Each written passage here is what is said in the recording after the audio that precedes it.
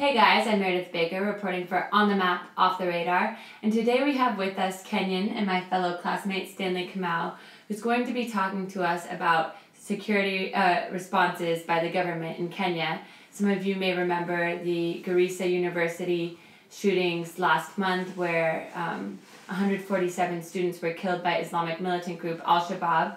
Stanley actually wrote an article 2 months before the attacks talking about what needs to happen for the government to improve their security responses to terrorist attacks. So thank you so much for being here. Thank you for having me. And could you start by telling us what the government response was to the Garissa University attacks and some of the main criticisms of their response? The response to the Garissa attack was definitely an improvement from the previous, what we've seen previously with attacks, for instance, the Westgate attack in Nairobi the previous year. Obviously, this time around, the government seemed more coordinated and more and performed much better in terms of dealing with the response. However, there were complaints about how long it actually took for the security agencies to respond to the attack, which means that there are a certain number of people whose lives could actually have been saved. So the government was criticized for that, and it appears that some bad decisions were made in terms of the response. However, it was definitely an improvement from what we've seen previously. Yeah. And in your article that you wrote actually before the attacks occurred, you laid out a few steps that the government should take to improve security. Could you discuss those here? Yeah, if I could just take two main issues that I think would significantly help the improvement of managing security in Kenya. The first one is actually taking intelligence seriously. The Minister for Security has just accepted the fact that the intelligence on the Garissa attack, which was actually available, was ignored by the other security agencies, which means that this attack could actually have been avoided, but wasn't. And it seems that actually even the Westgate attack, the intelligence was there before the attack.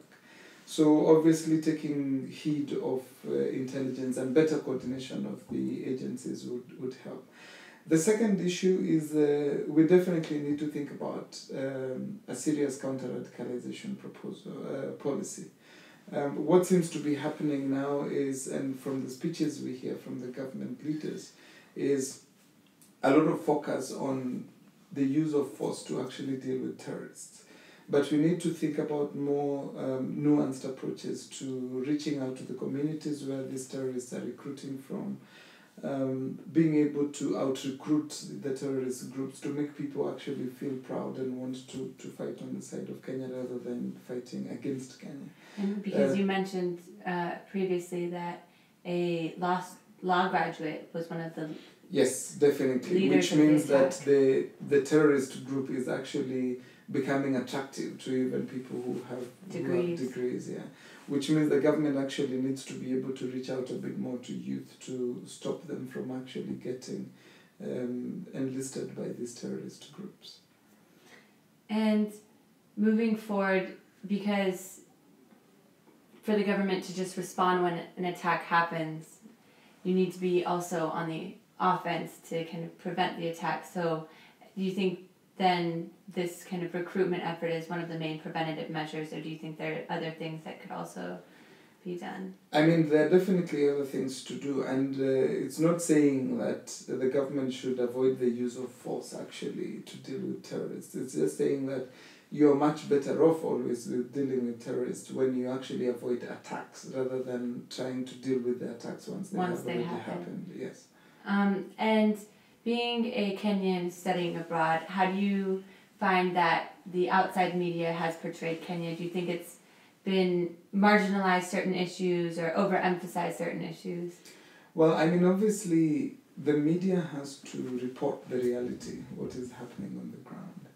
But occasionally what we see with Western media especially is to overemphasize the magnitude of the cases and sort of to create the impression that the entire country is under attack, or that the country is actually the most insecure place in the world, for instance, which obviously aids the terrorists in terms of the objective of actually sort of destroying the economy of the country by, for instance, scaring the tourists away.